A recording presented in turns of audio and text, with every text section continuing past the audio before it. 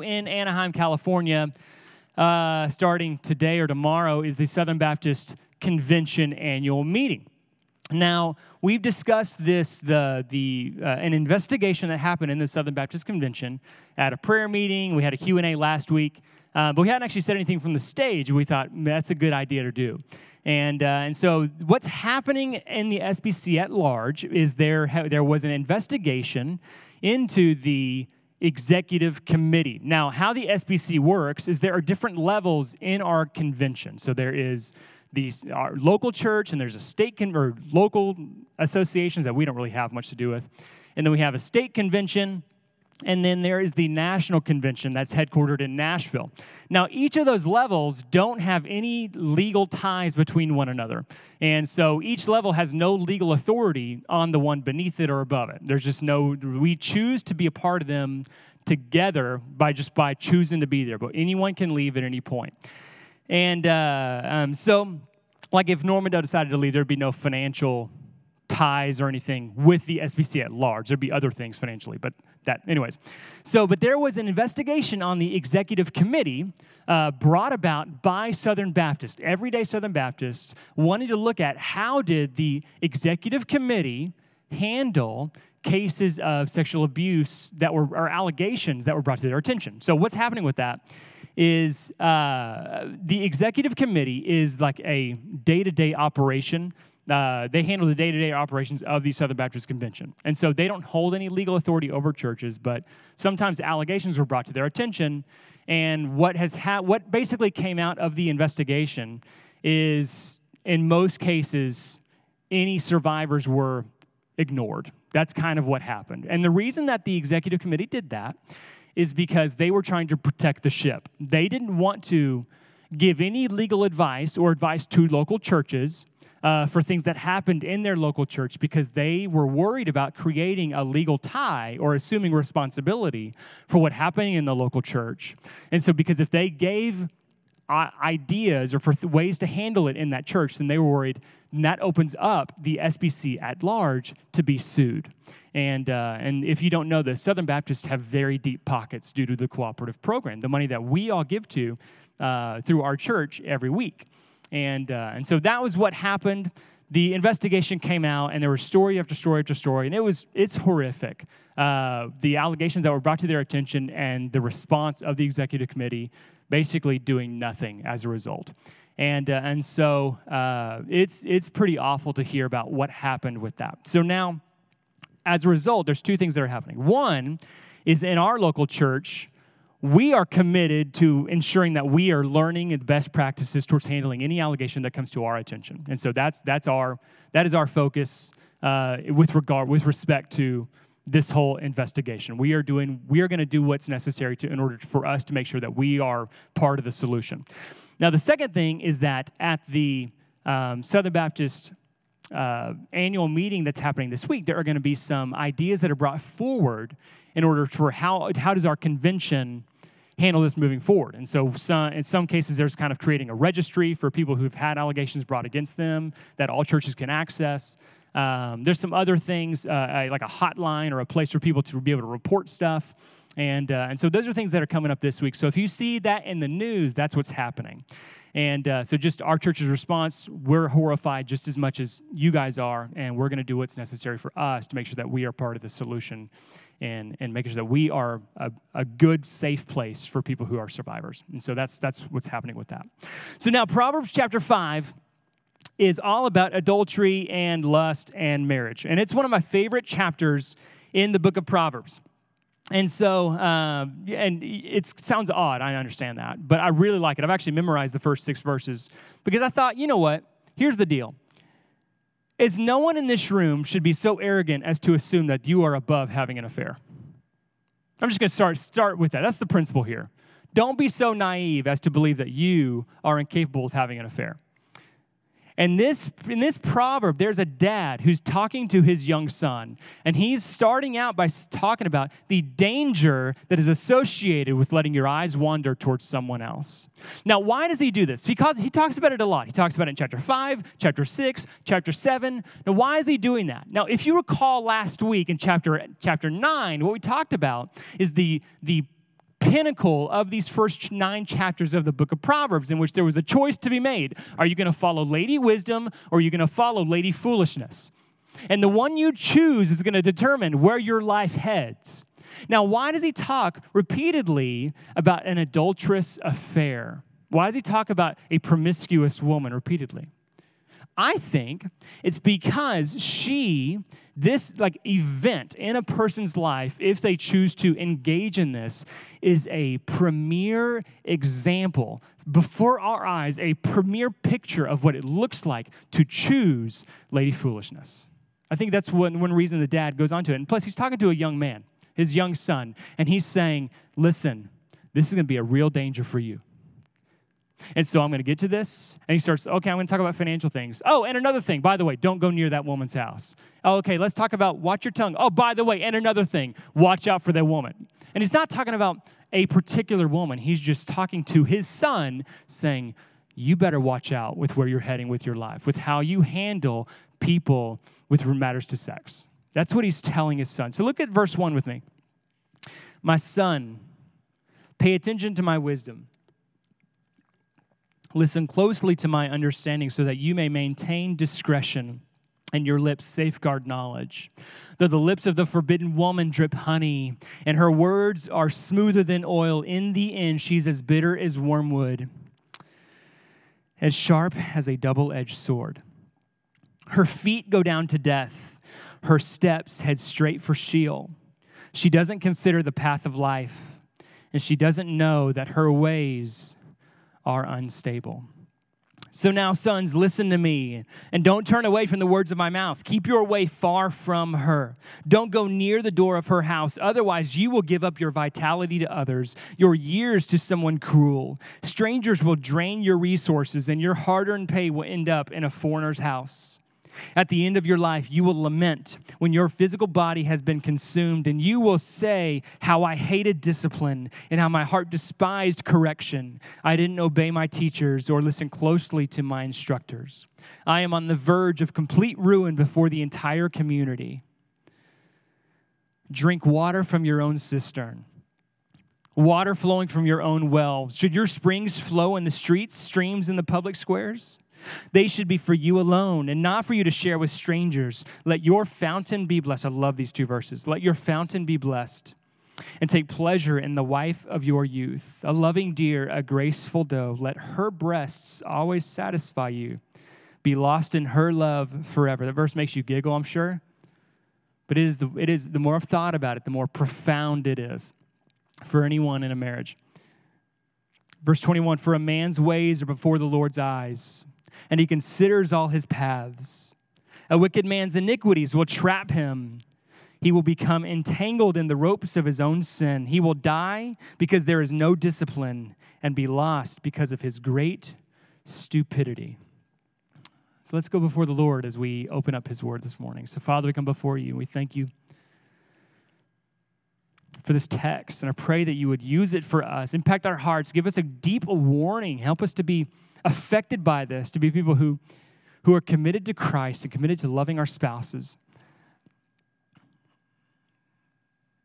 Help us to not be so naive as to think that we're above having an affair, above having sexual issues in our lives. And so we pray you cause us to be people of great devotion. And so open our hearts, open our minds to hear. And it's in Jesus' name we pray. Amen. So in this morning, I typically don't have like the 3 points, the 3 Ps, but I do have 3 Ps for you this morning.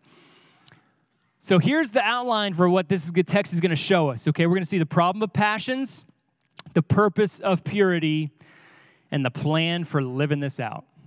The problem of passions, the purpose of purity, and the plan for living this out.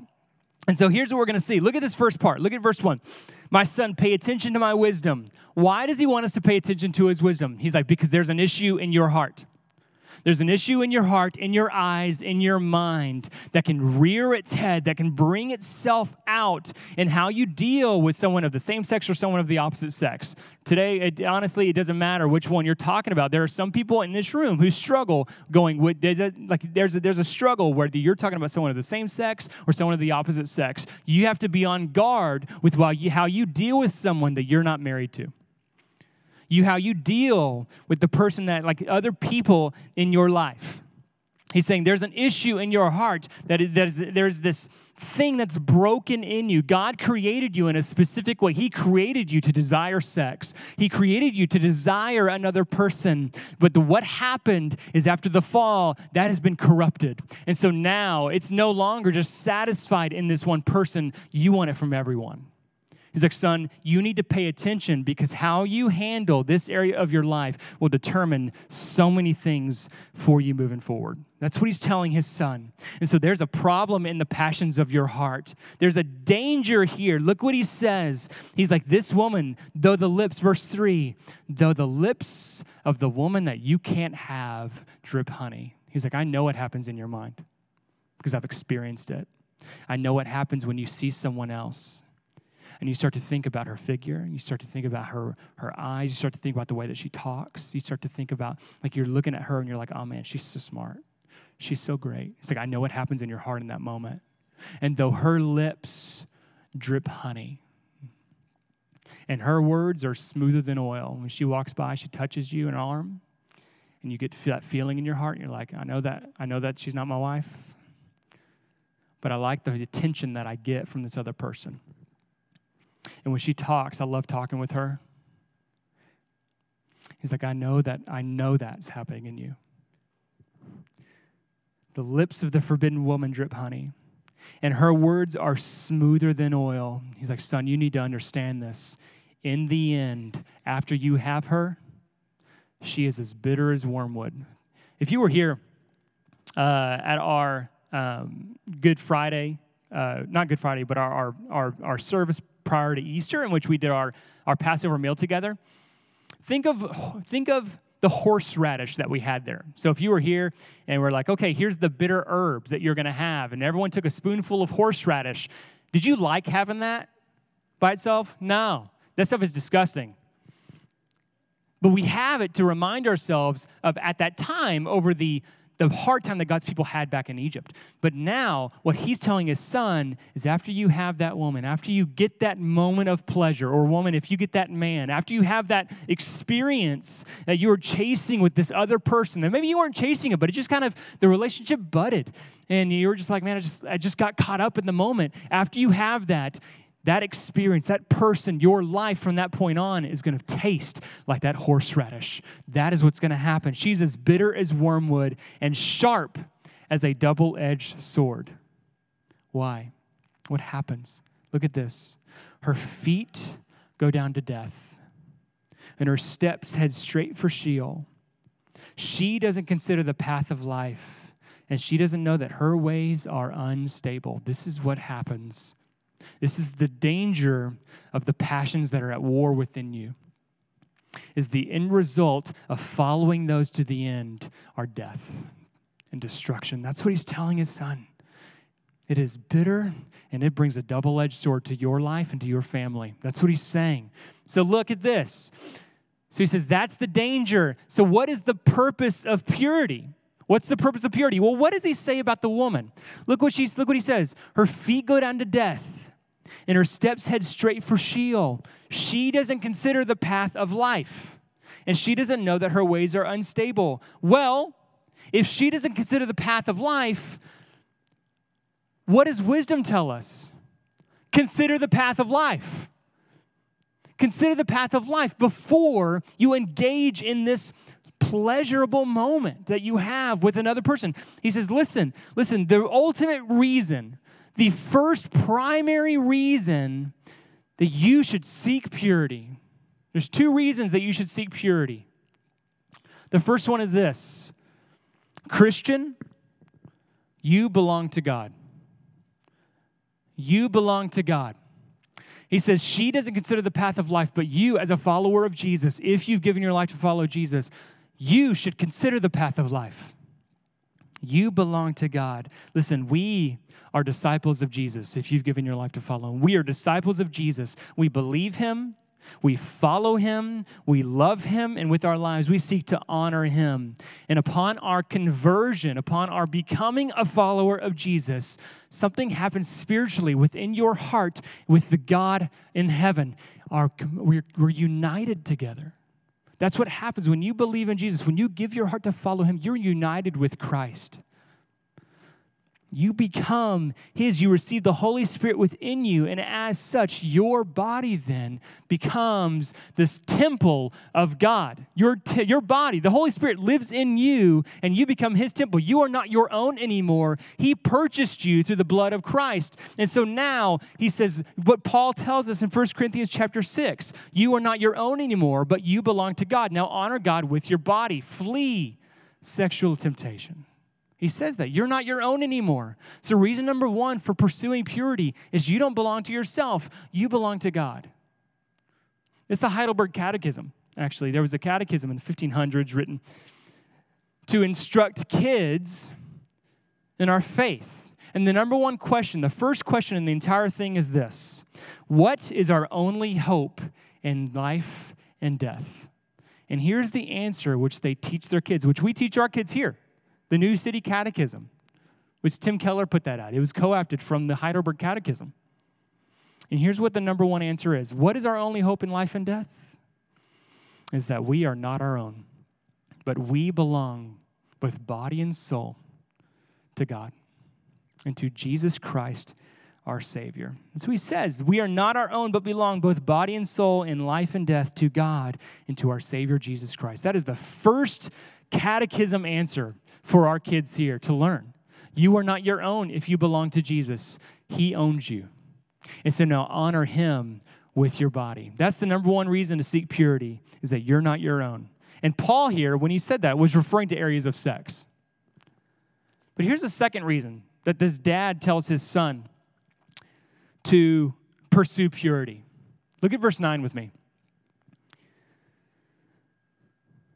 Because if you live this out, if you give in, if you allow this other relationship to bud or to flourish in your heart and in your life, you will give up your vitality to others and your years to someone cruel. Strangers will drain your resources, and your hard-earned pay will end up in a foreigner's house. At the end of your life, you will lament when your physical body has been consumed, and you will say, how I hated discipline, and how my heart despised correction.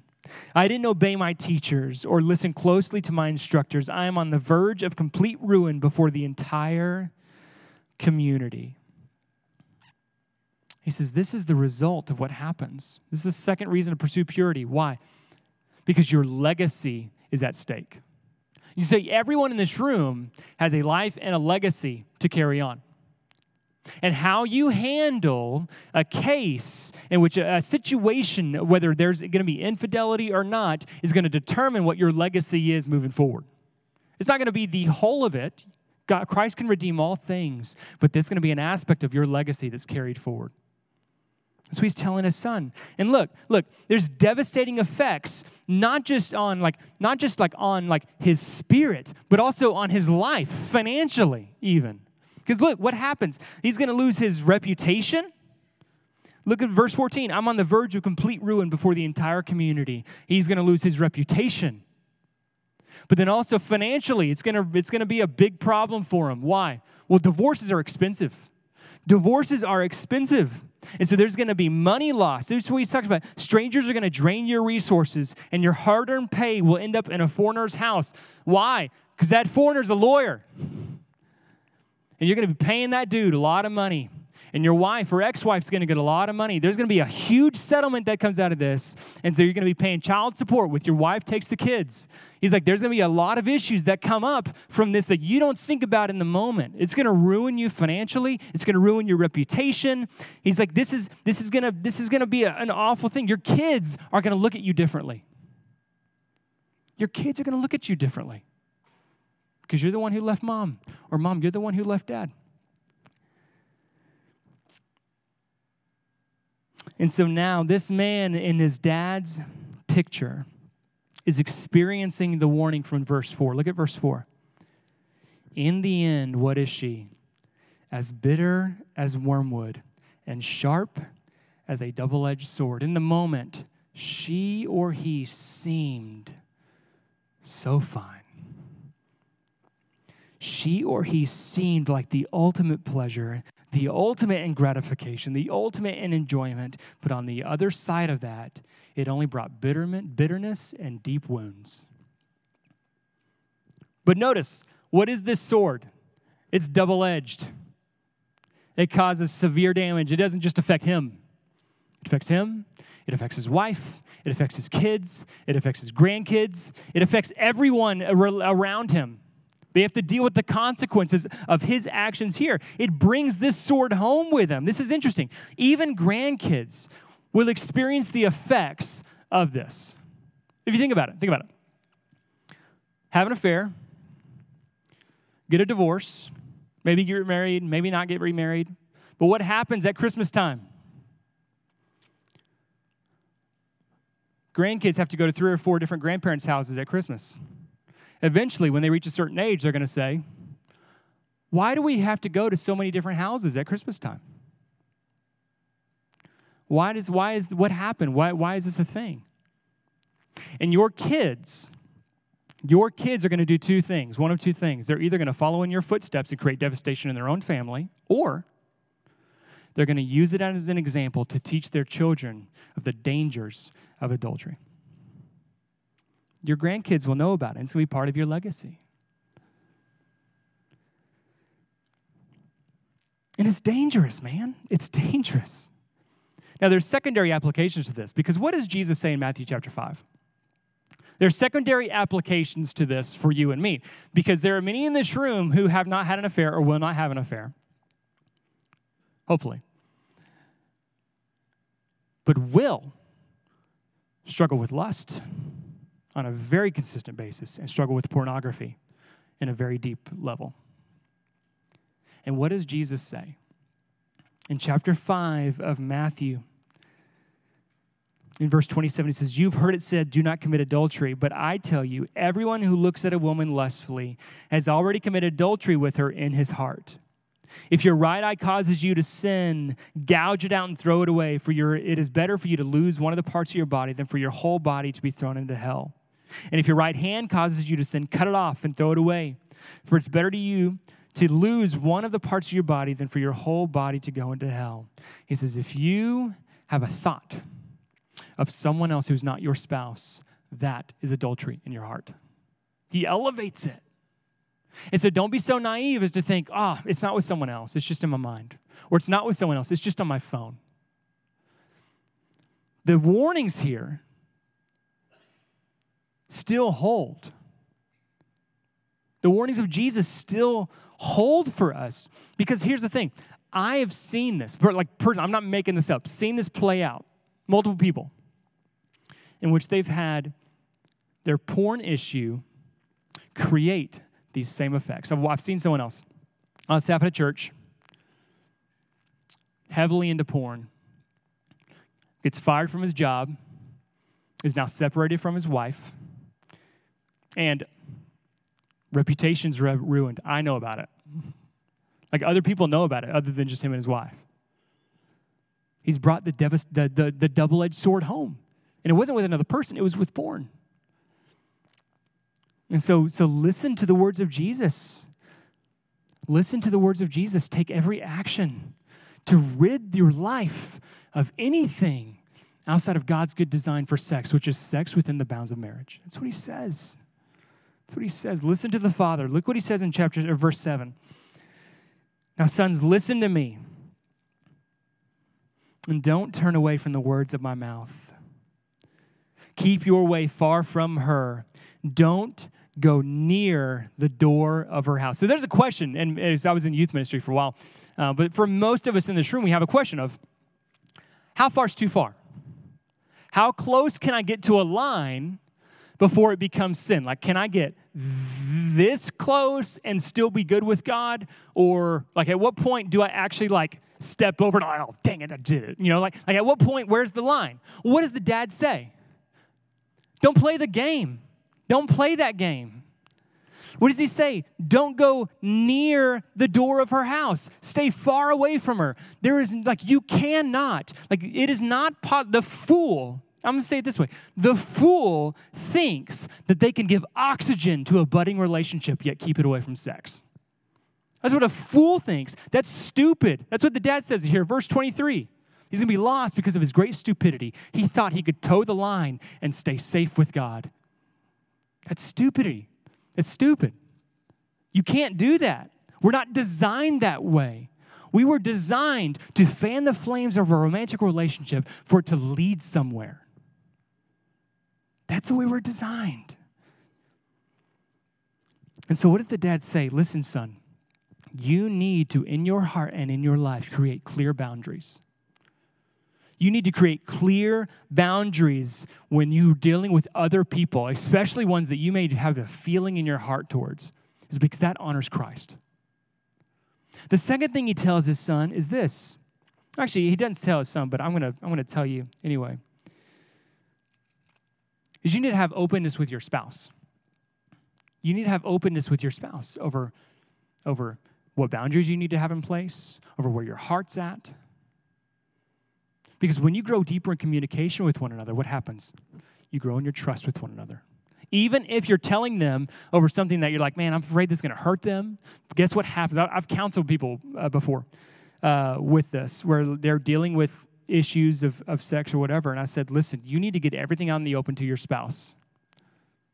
Because what you're demonstrating at that point is that I've messed up in the past, but I'm changing the direction of where we're going. And now whenever something happens, I'm going to tell you about it, because even though I'm messed up, I'm going to build trust with you by telling you when I mess up. That builds trust. It's counterintuitive, right?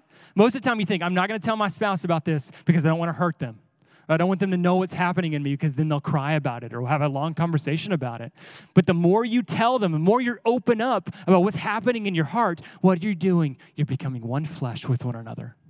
And you're developing trust with one another that even if you mess up, they'll know about it. It's amazing. It's an amazing, that's an amazing thing to experience in a marriage.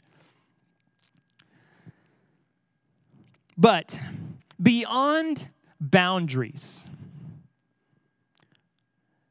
the text also gives us one last thing that is actually pretty cool, okay? See, we saw the danger or the problem of passions. We saw the purpose of purity, which is what? The purpose of purity is you belong to God and your legacy's at stake. But the last thing this dad gives his son is, what's the plan for living with purity? What's the plan for moving forward? Well, look what he tells his son in verse 15. I love it. It's the plan for living this out. Drink water from your own cistern, water flowing from your own well. Should your springs flow in the streets, streams in the public squares? They should be for you alone and not for you to share with strangers. But catch this out, verse 18 and 19. These are the key ones here. Here's what his dad's plan is for him to live out purity. Let your fountain be blessed. Take pleasure in the wife of your youth, a loving deer, a graceful doe. Let her breasts always satisfy you. Be lost in her love forever. So the greatest thing about these verses is that it demonstrates a truth for you and me. Is that our God is very pro-sex. He's all about it. He created it. He did. He designed us to desire it, to find it together, to be passionate about it with one another. He designed us to be that way. That's why we have this drive within us. He designed us to do that. But what is he saying? Live it out, dude. Go for it in its proper context. So there was a pastor in Angleton called Aaron Pardue, who I worked for a couple years. And he would always say it this way. When he's talking about the dangers of sex, he's like, if you have a fireplace in your home and you put a fire in that fireplace, what does it do? It provides warmth. It gives you good feelings just to get to stare at it for a little while. It's a good thing in its proper place. But what happens if you take that fire and you put it in the middle of the room, in the rug? It creates mass destruction everywhere. It's like if you have that fire in the place it's supposed to be, then it is a good, life-giving thing. You can make marshmallows on it with your kids. But if you take it out and put it on the rug in the middle of the room, it's going to burn the whole house down. We experienced this. Actually, my parents' house burned down a couple years ago. Looking back at it now, like it was a bummer. It's a real bummer. But it's a cool story to have. Anyways, so my dad was working on a house, and he was remodeling it. And he had a mattress up in a doorway, and he had the master bedroom. That was the lumber room, essentially. He was getting all this lumber, storing it in there, and that was his lumber room. Well, he had a citronella candle going to prevent mosquitoes from flying in the house, and it was a windy day. And so he had a door open on the other side of the house, and it created a draft through it. Well, that citronella candle popped, and one of the embers got blown into a mattress that was on the outside. That mattress was next to the lumber room, which lit the entire place up. The entire house burned to the ground. It was a crazy moment. We were down in Angleton at the time. My dad texted my mom while she was teaching at school, and he was like, the house is on fire. That's what he texted her. And she was at school, and she got that text, and she was like, looked at her kids, and she goes, I have to go. My house is on fire. And they went. And my dad was real bitter about the fire department. They lived they're just literally 4 houses down from him on that road. And they took about 20 minutes to get there. And they were like, next time, man, we should you let us know or whatever. And they said, let us know how we can help you. He's like, no, don't worry about it. I'll just write you a letter next. Anyways. The house burned to the ground. That's what happens when fire gets out of its proper place. That's what happens when fire's out of its proper context. It's no longer life-giving and warmth-giving. It destroys everything. And this dad is telling his son, listen, keep fire in its proper place. Where do you keep it? How do you live these passions out? What should you do? What does he say? Take pleasure in your wife.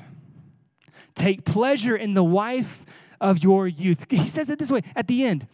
Be lost in her love forever. So there is this call. He's like, consider the passion that he is expressing towards one another in this relationship. In this verse, consider the passion. Like here, what is he saying? He's saying, drink water from your own cistern. There's an exclusivity between you two. He says they should be for you alone. There's a privacy between you two. And then he says, take pleasure in the wife of your youth. You have a shared history. It's the one you had, that girl that you had when you were 21 or you were 30 and you were 18, however old you were, the one that was there your wedding night when you closed that hotel room door and she was there and she walked in and she was beautiful and she trusted you. That woman, however long ago that was, take pleasure in that woman. Live out your passions with that woman. That is the proper place. He's like, between you two, let her breast always satisfy. So great. I love it. It's awkward saying here, I'll be honest. But what he's talking about is an enthusiasm for one another. And he's saying, if you got a passion for one another, go for it. Do it. Live it out. Take showers together every night. That's what he's saying. So in this setting, he's like, there's a trust there. There's a tenderness there. There's a shared life together. There's a devoted exclusivity there. Gross your kids out with it. So here's the thing. In its proper context, you understand what I'm saying. Well, we've already started to teach our kids this. At least I do. Dara's a little more reserved than me. But when June's in the room, June's 5, she's about to be 6, I'm already trying to teach her what does love in its proper context look like. And so I'll go to her and I'm like, hey, June, do you know that I love your mama? She's like, yeah. I was like, do you know that I love to kiss your mama? And she's like, looks at us. She's like, yeah. I'm like, yeah, I do. I'm like, give Dara a big kiss. And Dara's just real sweet right there, the whole time. And but I'm I want to instill, what does it look like to love people in a proper relationship? I want her to see that. And so here's two things that I want to give you. One is, I don't have more time to kind of go into a marriage stuff. But there's two things I want to give you. One is a set of prayers to pray for your marriage. And the second thing is this, is what do you do if you've already been caught in sin? If you've already experienced adultery, if you've experienced the effects of it. And I've got these prayers. I printed them out, and then I lost the papers between Thursday and now. But I'll print them out for you if you want them.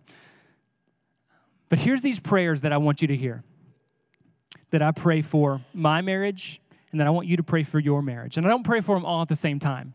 I just do one a day or one every other day. And here's what they are.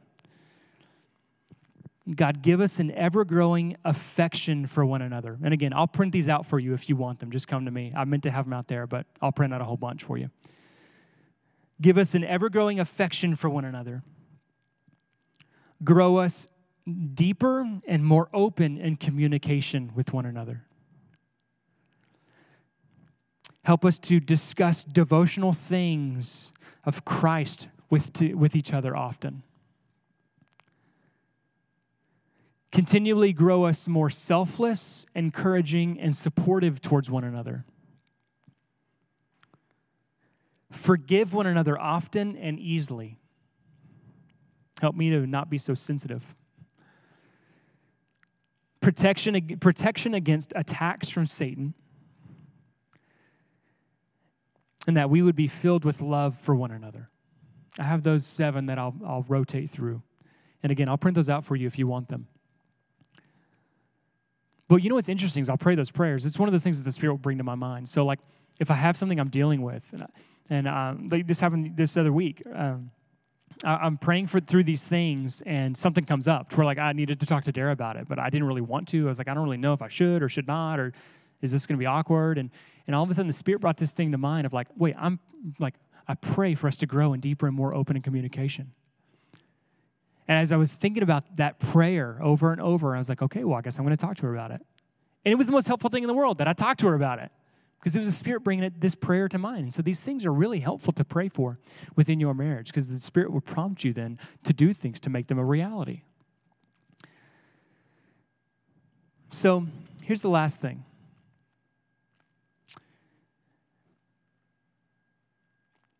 Is if you're caught in sin, what do you do? What do you do if you've experienced adultery or infidelity in your life, be it you or your spouse? What do you do if you're the guilty one? Here's a couple things.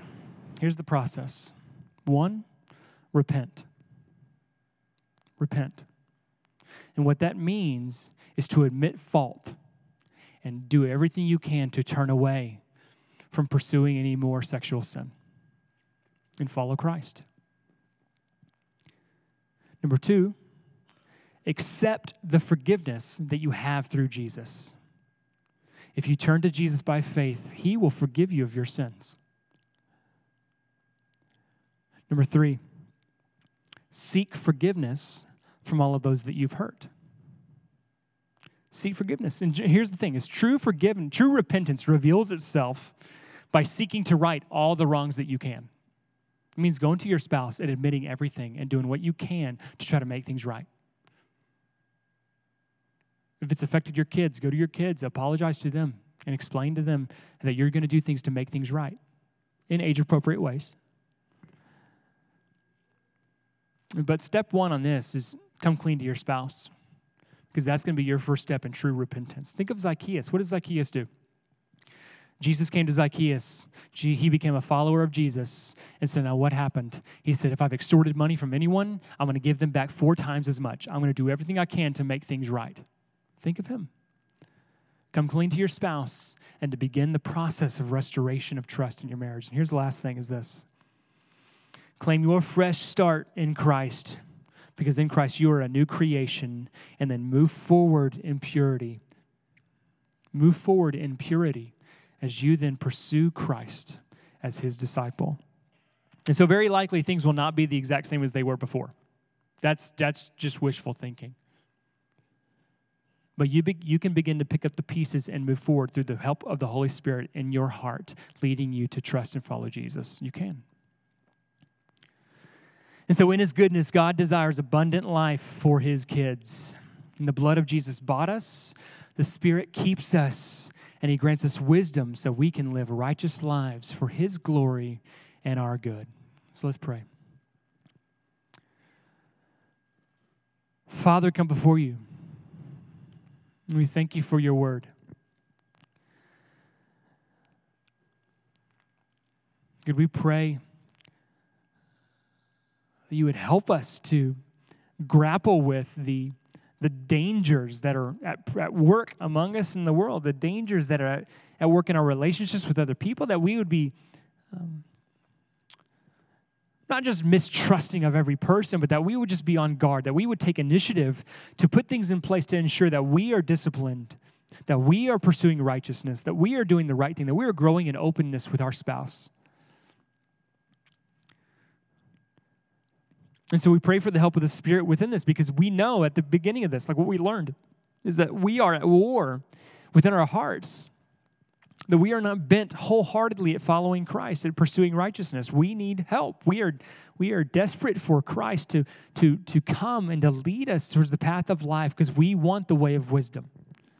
We want the way that is going to develop a beautiful marriage.